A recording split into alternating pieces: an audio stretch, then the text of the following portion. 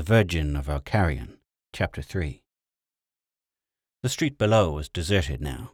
They jumped down to it and darted into the shadows on the other side. Slipping along the walls of buildings, they followed its twisting length for some time. An occasional cloaked form passed silently by. Otherwise there was only the bitter wind, echoing hollowly along the tunnel-like streets. Of a sudden, Ælfric stiffened. He heard the measured tramp of feet, the city patrol approaching, just around the next corner. Whirling, he led the way into an alley black as a cave mouth. It was blind, but there was a door at the end, from behind which came the twanging of harps and the thin, evil whine of desert flutes. A tavern, shelter of a sort. Moonlight glistened on steel as the half-dozen guardsmen passed the alley, passed, stopped, and turned back. "They may be here," Ælfric heard a voice. Cursing under his breath, the northerner opened the door and stepped through into a room barely lit by a few tapers, thick with smoke and the smell of unwashed bodies. Ælfric's nostrils quivered at the heavy, sweet odor of shivash, and he noticed the floor covered with stupefied smokers. A little yellow man scurried back and forth, filling the pipes. At the farther end, with music and girls, were wine-drinkers, ragged men of ill aspect, who looked up with hands on knives. Freya slammed the bolt down behind them, and Ælfric brandished his great sword and said to them all, "Show us the way out." A fist beat on the door. A voice shouted, "Open, in the name of the Holy Temple!" "No way out," gasped the landlord.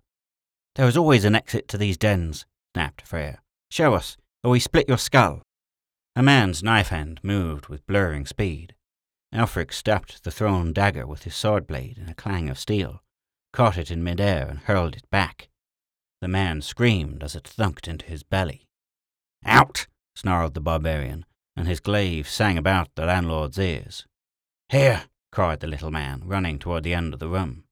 The door groaned as the guardsmen hurled themselves against it. The landlord opened a concealed trapdoor. Only darkness was visible below. Ælfric snatched a torch from the wall and saw a tunnel of dark stone. "Down!" he rapped, and Freya jumped. He followed, bolting the trap behind him. It was heavy iron. The soldiers would have to work to break through it. The tunnel stretched hollowly away on either side. Freya broke into a run, and Ælfric loped beside her, the torch streaming in one hand, and the sword agleam in the other. Their footfalls echoed through the cold, moist dark. "What is this?" he asked. "Old sewers, not used now when water is scarce. A warren under the city," gasped Freya. "We can hide here, then," he panted. "No, only the temple knows all the passages. They have slaves guarding every exit. We'll be trapped unless we get out soon." Dim sky showed ahead, a hole with a rusted iron ladder leading up into it. Ælfric doused his torch and swung noiselessly up the rungs to peer out. The manhole opened into one of the ruinous abandoned districts, crumbling structures and shards of stone, half buried by the drifting sand. 3 guardsmen stood watching, spears at the ready. Otherwise there were only the moons and the wind and the silently watching stars.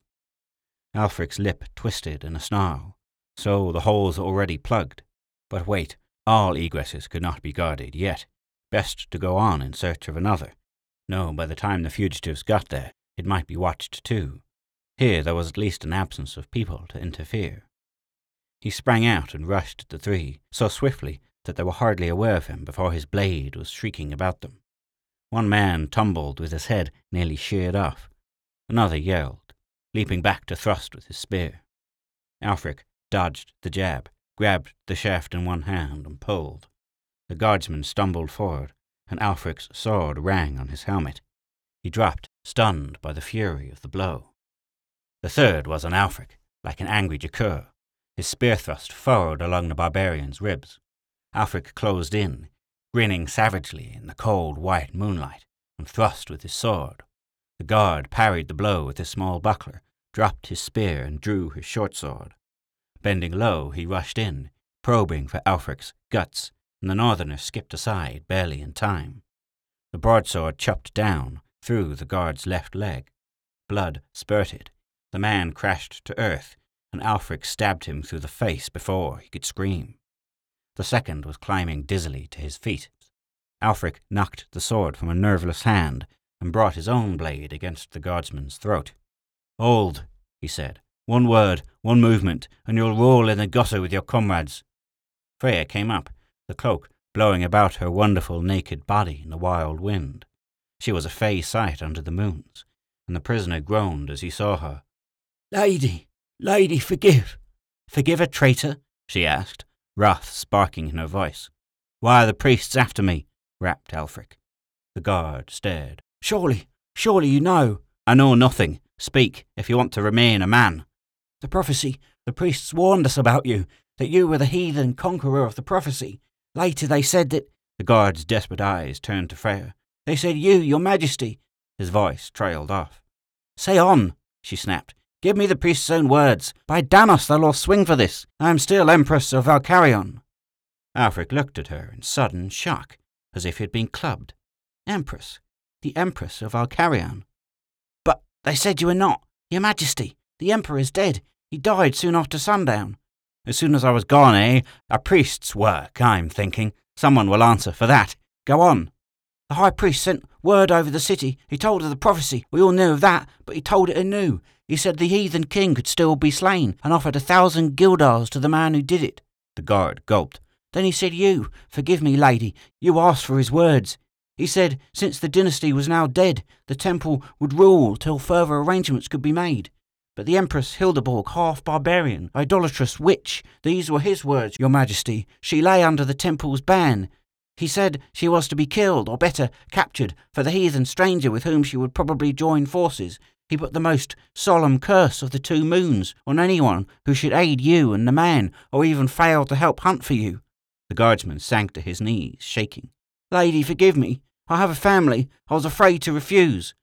"What of the household troops?" she snapped. "The priests sent a detachment of the city guards against them. A dreadful battle. The household repelled the attack, but now they are besieged in the palace." "Little help there, then," Hildeborg laughed mirthlessly. "All the city against us, and our only friends bottled in a ring of spears. You chose an unlucky time to enter Valkarion, Alfric." The barbarian's head was spinning. "You are the Empress," he gasped, "and there's some nonsense about me. What is this prophecy? Why did you—" His voice, helpless with bewilderment, faded off into the moaning wind. "No time now. Someone may be along any moment. Where to hide? Where to hide?" Alfric's eyes travelled down to the 2 bodies sprawled on the street. Suddenly he laughed, a harsh, metallic bark. "Why, in the very lair of the foe," he said. "As good citizens, it behooves us to join the hunt for the outlaws. Here is suitable clothing for us." She nodded and fell at once to stripping the corpses. Alfric looked narrowly at the prisoner. "If you betray us," he murmured. "I won't, by the moons, I swear I won't." "Indeed you won't," said Alfric, and lifted sword to cut him down. Hildeborg sprang up and grabbed his arm. "That's a barbarous trick," she exclaimed angrily. "You need only bind and gag him, and hide him in one of these ruins." "Why worry about the life of a guardsman?" he asked contemptuously. Her dark head lifted in pride. "I am Empress of the Guardsmen too," she said. "As you like," shrugged Alfric. The captive turned a face of utter worship to the woman. "You must secure me," he said, his voice shaking. "But when I'm released, my body and soul are yours forever, my lady." Hildeborg smiled and proceeded to cut strips of cloth and dispose of the guard, as she had said. Then she turned to Alfric. "You're hard of heart," she murmured, "but perhaps Valkarion needs one like you, strong and ruthless." Her deep eyes glowed. "How you fought, Alfric, how you fought." The barbarian squatted down and began wiping blood off the looted armor. "I've had enough," he growled. "I've been hoodwinked and hounded over the whole damned city. I've been thrown into a broil I never heard of, and now I want some truth. What is this prophecy? Why are you here? What does everyone want?" He laughed humorlessly. "Besides our heads." "The prophecy. It is in the Book of the Sibyl, Alfric. It was made I know not how many thousands or tens of thousands of years ago, at the time of the Empire's greatest glory. There was a half-mad priestess who chanted songs of ruin and desolation, which few believed. What could harm the Empire? But the songs were handed down through many generations by a few who had some faith, and slowly it was seen that the songs spoke truth. One thing came to pass after another, just as it was foretold. Then the songs were collected by the priesthood, who use the book to guide their policies. I wonder. I've got no great faith in Spadum myself. These prophecies are true, Alfric. Now and again they have erred, but I think that it is simply because the songs had been garbled in the long time they were handed down without much belief. All too often, the future history in the book has been written anew by Time's own pen. Hildeborg slipped the guardsman's tunic over her slim form. Her eyes were half shut, dreaming. They say the Sibyl was loved by Danos, who gave her the gift of prophecy, and that Amaris jealously decreed she should foretell evil oftener than good. But a wise man at court, who had read much of the almost forgotten science of the ancients, told me he thought the prophecies could be explained rationally. He said sometimes the mind can slip forward along the world line, he called it, the body's path through a space and time that are one space-time. Sometimes, he said, one can remember the future. He said the Sibyl's mind could have followed the world lines of her descendants too, thus travelling many ages ahead. And be that as it may, she spake truly, and her prophecy of tonight is of you.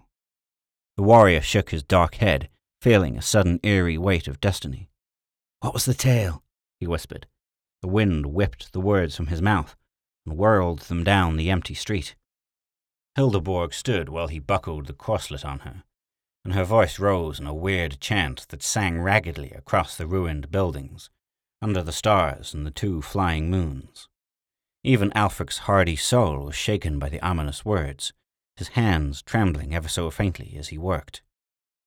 Woe, woe to Danos and to Amaris, and to those who serve them. Cry woe on Valkarion and the world. The 39th dynasty shall end on the night when Danos weds again with Amaris. Winds shall howl in the streets and bear away his soul. Childless shall the emperor die. The imperial line shall die with him, and a stranger shall sit in the high throne of Valkarion. He shall come riding alone and friendless, riding a grey Hengist into Valkarion on the evening of that night. A heathen from the north is he, a worshipper of the wind and the stars, a storm which shall blow out the last guttering candles of the empire. From the boundless wastes of the desert shall he ride, ruin and darkness in his train, and the last long night of the empire will fall when he comes. Woe, Danos, your temple will stand in flames when the heathen king is come. Woe, Mother Amaris, he will defile your holy altars and break them down. Gods themselves must die. Their dust will whirl on the breath of his wind god. The last blood of the empire will be swallowed by the thirsty desert. Woe for the heathen night which falls. Woe for the bitter grey dawn which follows. The moons of the empire have set, and an alien sun rides baleful over Valkarion. There was silence after that, save for the hooting of wind and a thin, dry whisper of blowing sand. Danos swung higher, a pale cold eye in the frosty heavens. Alfric clamped his teeth together and finished the disguise. The armour and clothing was strained on his tall form, ill-fitting, but with the cloak draped over and the helmet shadowing his face, he should pass muster. Under the cloak, across his back, he had his broadsword. These short southern stabbers were no good. Hildeborg was better fitted, slim and boyish in the shining steel, her long hair tucked under the crested helm, spear carried proudly erect. She seemed a young goddess of war. Alfric thought dizzily that no such woman had ever crossed even his dreams. He hid the corpses in the ruins and they started down the street together. We'll try to work through the line of siege into the palace, he said. Once we're with your troops, something may still be done. I doubt it. They are brave men, but few. Her voice was bitter. If we can. Alfric sank into thought for a while. Then suddenly he said, Now I know why the priests are after me, but what of you? Where do you come into this picture? I knew about the prophecy, she replied. Also I knew what my fate was likely to be when Orion died. The temple and the Imperium, ostensibly the 2 pillars of the empire, have long been struggling for power. Each side has its warriors and spies, its adherents among the nobles and commons. Oh, the last several generations have been a weary tale of intrigue, murder, corruption, with first one side and now another on top. The temple wants a figurehead emperor. The Imperium wants a subservient priesthood. Well, you know the story. Aye, sorry one. It should be ended with the sword, wipe both miserable factions out and start anew. She looked curiously at him. So the Sibyl was not wrong, she murmured. The heathen come out of the north, with destruction alike for the Empire and the gods. Luiga, take it. I don't care about Valkyrion, not even enough to destroy it. I only want to save my own neck. His hand stroked her arm softly. And yours. But go on. The 39th dynasty was the last family with any pretensions to even a trace of the legendary imperial blood, the line of Danos himself, and Orion was the last of them, his sons slain in war, himself an old man without relatives.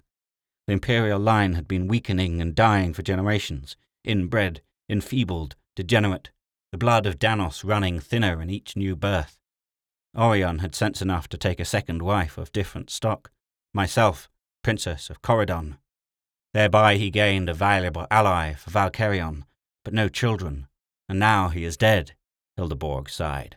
So the Imperium is gone, the temple is the sole power, and a strong and unscrupling high priest rules Valkyrion. I think the priest, Therokkos, intends to proclaim Valkyrion a theocracy, with himself as the head. But first, for reasons of politics and personal hatred, he must get rid of me. Why should he hate you? Hildeborg smiled twistedly. And my mother was from Valmanstadt. He disapproves of my laxness in religious matters. He knows I stand between him and absolute power. I gave Orion strength to oppose him and thwarted many of his measures. The commons think well of me. I have done what I could to improve their lot, and he hates any hold on Valkyrion's soul other than his own. I knew that with Orion dead and no heir of the blood, Therokkos would feel free to strike. I could not hope to match him for long, especially since the law is that no woman may rule in Valkyrion. My one chance seemed to lie in the new conqueror who was to come. Yet I could not approach him openly. The temple spies were everywhere, and anyway the prophecy was that he would be a destroying fury, worse perhaps than the priests. I had to sound him out first, and secretly. So I put a trustworthy guards captain in charge of the gate today, with instructions to direct the stranger to the Falcon Firedrake. The landlord there was paid to make sure you would stay and would take the room while I was in my guise of tavern girl. So you came, but now it seems the priests will wear to my plan. They have acted swifter than I thought, striking instantly at my men. I expected at least a few days of truce, and I played into their hands by thus cutting myself off from all help. Now they need only hunt us down and kill us. 'Twill take some time, growled Alfric. Ha! We may yet pull their cursed temple down about their shaven skulls. And so the prophecy will be fulfilled. It will blow out the last dim flicker of light. She stopped, staring at him, and her voice came slowly. Valkyrion, the last citadel of civilization, the last hope of the dying world, to be wasted by a heathen bandit. Perhaps the priests are right, Alfric of Aslak. Perhaps you should die. Luiga, take your damned prophecy, he snarled. They stood tautly facing each other in the thin, chill moonlight. The wind blew and blew, whining between the empty ruins of houses, blowing the dust of their erosion along the empty street. I know your old imperial towns, said Alfric savagely. I've seen them, mouldering shells, half the place deserted because the population has shrunk so far, wearily dreaming of a dead past, grubbing up the old works and sitting with noses buried in the old books, while robbers howl in the deserts and thieving politicians loot the treasury. Year by year the towns crumble, bridges fall, canals dry up, people grow fewer, and nobody cares.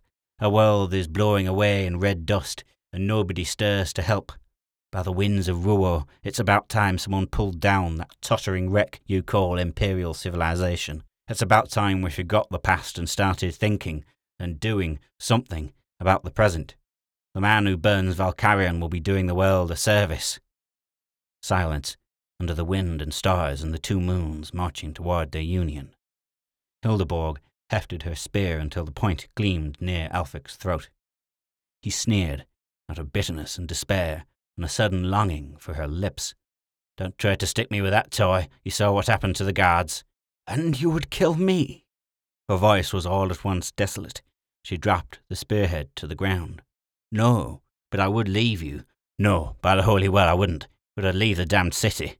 He stepped forward, laying his hands on her mailed shoulders, and his voice rang with sudden earnestness.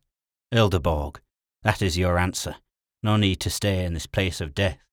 We can steal Hengists and bluff our way past the gates, and be in the hills ere dawn. If you fear for Valkyrion at my hands, leave it to rot and come with me." "Come? Where?" "Home, back to Aslak, back to the blue hills and the windy trees and the little lakes dancing in the sun.